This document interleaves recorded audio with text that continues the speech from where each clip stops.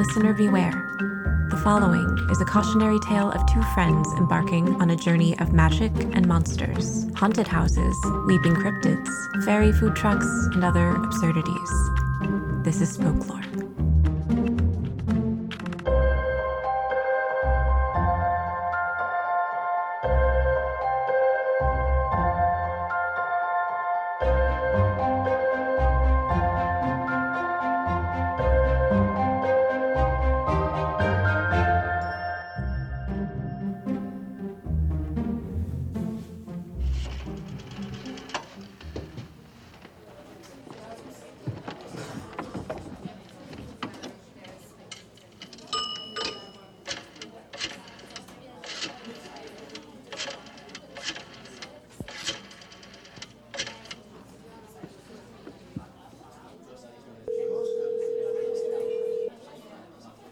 Hi, this is Nikki. Leave me a message. I promise I will check it. Hey, I'm so sorry. It's taken me forever to call you back. Apparently, I don't have any cell service at the house, which is weird because it felt like the signal was totally fine when I was talking to you as I drove up. But I tried to call you back like 10 times and the call wouldn't go through. Then I ran into a postal worker on my way into town and he said the cell service on the whole island is super spotty. So I'm actually calling you from a payphone in the only coffee shop on the island, which is apparently only open 3 days a week at totally random hours. So, you know, things are a little more remote here than I realized. I knew this island would be moody, but honestly, it feels capricious to a hormonal degree, which, like, solidarity, I guess. Anyway, I hope your flight was okay and that you didn't end up sitting next to someone's smelly feet. Over here, things continue to be interesting. I'll just say that I'm not actually sure what I saw in the window upstairs when I pulled up. When I managed to get the lock to work and went inside the house, there was a definite feeling of being sort of watched. Like, goosebumps on my neck, the hair on my arm stood up, all of that stuff. I mean, it could totally be my imagination, but I sort of think it was the house itself. And, you know, after sitting empty for years, I'd probably be a little suspicious of anyone who came in too. So anyway, I went upstairs and called out to see if there was anyone there, and there was no one. But then I tried to find the window where I thought I'd seen someone, and this is weird, but I couldn't find it. Like, I went from room to room. There are 4 bedrooms up there, but none of them looked out over the driveway. But there's a whole row of windows clearly visible from the front side of the house. It almost felt like the house was sort of changing dimensions, or like, I know this sounds crazy, trying to keep me out of certain places. I found one of the rooms with the turret, but not the other, even though when you walk outside, there are very clearly 2 of them. So anyway, I know this is all pretty weird sounding. I'm actually not as freaked out as you might think. I really think I just need to work on building trust with the house, you know? It's probably been through a lot over the past couple of centuries and has good reasons for not trusting people. But I'm trained in relational mediation, right? I spent hundreds of hours helping couples and families to communicate better and work on conflict resolution, you know, before I became completely disillusioned by the whole thing. But maybe this is what those skills are for. And I am genuinely open to feeling into the house's needs. Like, once it sees that I'm just trying to make it feel warm and cozy and make a lovely home in it again, I'm hoping it will just relax a little and settle into my being there. But I will say, I got the message very clearly when I went outside to grab my coat from the car, and the house locked me out. So, right now, I'm just trying to give it a little space, and I think I'll ask it for permission before I try to go back inside, which I probably should have done in the first place, right? You know, consent is important. It's not just for people. So, yeah, I think I'm just gonna sort of limit my movements through the house for now. I'll probably reside primarily in the kitchen and the bedroom upstairs with the turret that I'm allowed to go into. Both of those places felt sort of neutral compared to the other rooms that had a very clear get out vibe. I know what you're gonna say, and you're right. Maybe it's not ideal to have bought a whole house and to only be able to use 2 rooms of it, but I am open to allowing this process to unfold organically without imposing my own needs or agenda here. So it's going to be fine. And all that being said, the kitchen is really wonderful. Apart from the fact that everything's a little musty in the house, the kitchen actually feels really inviting. There's this big hearth in there next to a long work table and an enormous wood fire stove against one wall.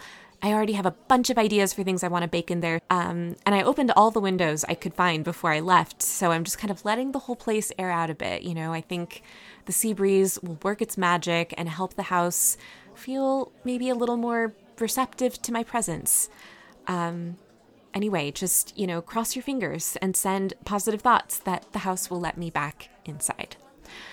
Okay, I'm going to sign off for now. Let me know you landed okay, and I'll try to call you again soon.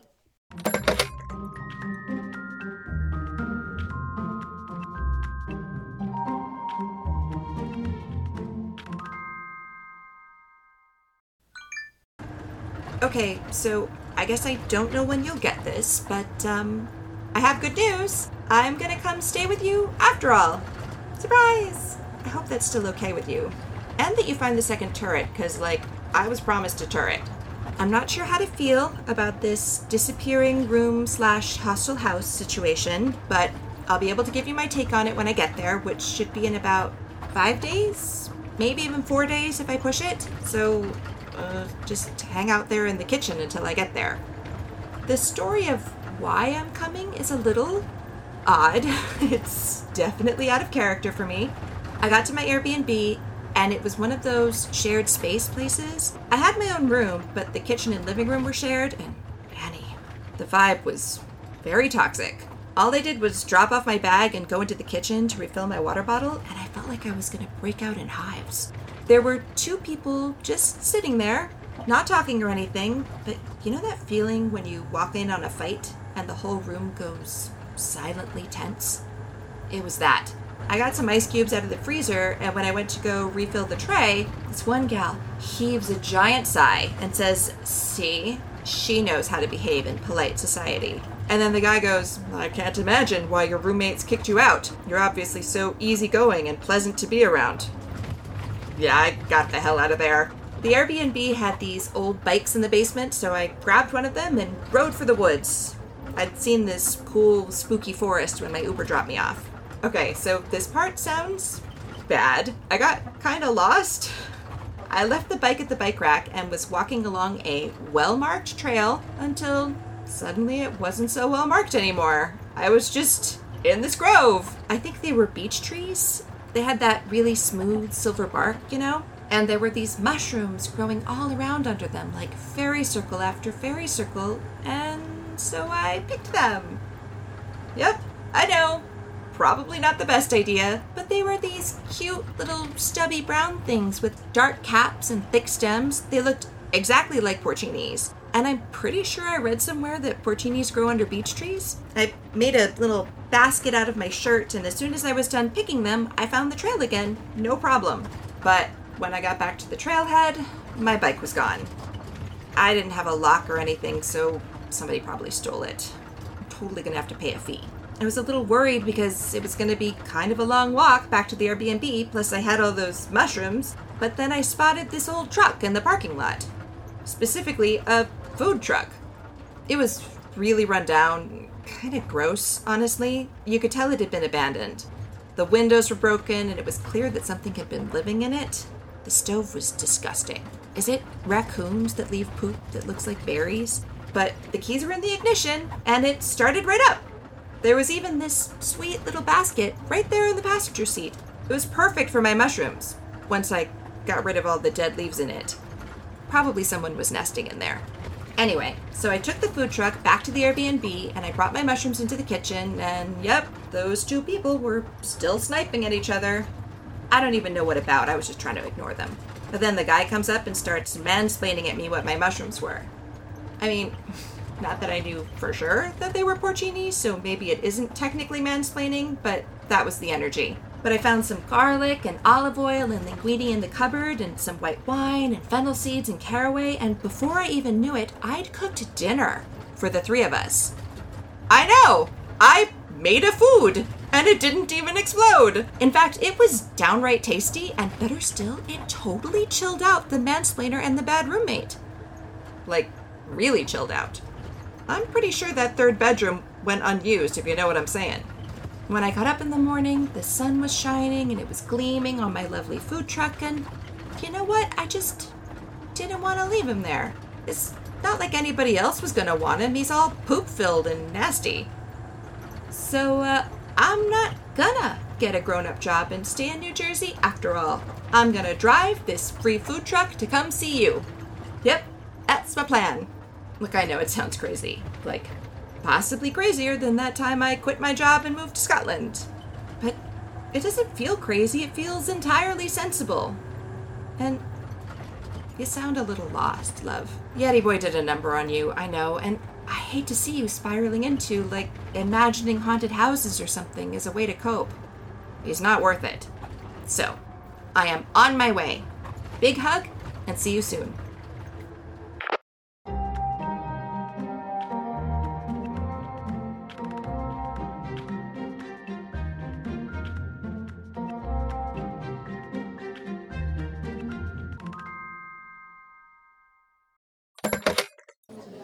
Hey, so I think it's been about 2 days since my last message, and a lot has happened for both of us, by the sound of it. Although I would normally want to take some time to parse through the whole getting lost in the woods and collecting random mushrooms and then feeding them to people story, but it sounds like that has somehow resulted in you coming to see me. So, you know what? I am all for it. You know, if you did actually poison those people and then decided to make a hasty escape in your illicit food truck, just let me know, because there are lots of places here where I could theoretically hide a fugitive. And as for this food truck, okay, I've been thinking about this all morning, you know, in between bits of my own house drama. So I'll admit that initially I was like, I love Nikki, but as far as I know, her cooking repertoire consists of spraying Cheese Whiz on Triscuits. What the hell is she going to do with the food truck? Especially one that was apparently abandoned in the woods, probably because it was the scene of several raccoon orgies. But the truth is that I've gotten very accepting of weird happenings since I came to this house. So if you feel called to drive this food truck across the country to see me, who am I to argue? You know? The practical part of me is like, what the hell? But the selfish part of me thinks this sounds like a great plan. Okay, so I'll let the other shoe drop here. Part of why I'm so eager to see you is that I've come to realize that I am not alone in the house. I'm not imagining it. Like, on a haunting scale of 1 to 10, I'd say we're at a hard 12, which I'll confess is freaking me out slightly. So, you know, I've been doing my best to communicate my own needs to the house and to be receptive of where its needs might differ from mine. I've actually made some progress because the house let me sit in the parlor yesterday morning, which has a lovely view of that cove down below. And there are these stained glass transom windows that make the room all blue and pink. So I'm sitting there by this bay window. I can hear the sea crashing below, and I brought my notebook and thought I'd just start jotting down whatever came to me, you know, get the creative juices flowing. What better setting could there possibly be to write a cozy feminist mystery story? But what came out on the page was very weird. It was my handwriting, but it was not my voice, and it was not my story. I mean, it sounded very historical, actually, but I could tell the voice was angry. And as I started reading back what I'd written, the colors in the room changed from pink and blue almost to dark blood red. And so I just flipped out and ran the hell out of there. I literally barricaded the door with a rocking chair, and I've been too scared to open my notebook ever since or read the rest of what I wrote. So yeah, pretty sure I've got a ghost, and pretty sure it's a lady, and for some reason she is really pissed. But here's the thing. I can deal with a house that has quirky needs and learn how to accommodate that. I've been doing that with Yeti Poi for the past 3 years, and frankly, he was a lot less charming than this house. What I cannot deal with is a house that won't let me write. That was the whole point in coming out here, and now I'm so freaked out that I don't even want to pick up a pen again. So, yes, if you could please come here and help me figure out what's going on, that would be super duper great.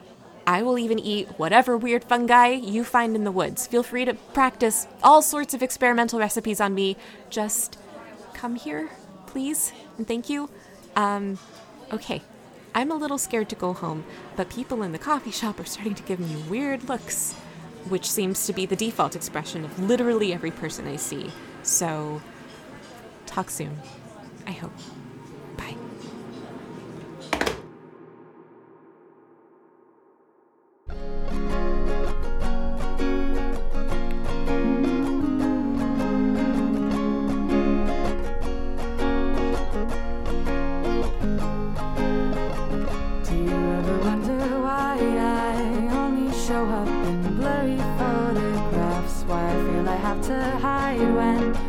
Perceptions give me panic attacks. So when I am out, I'm not behind trees. I'll hide in the forest where I can be free.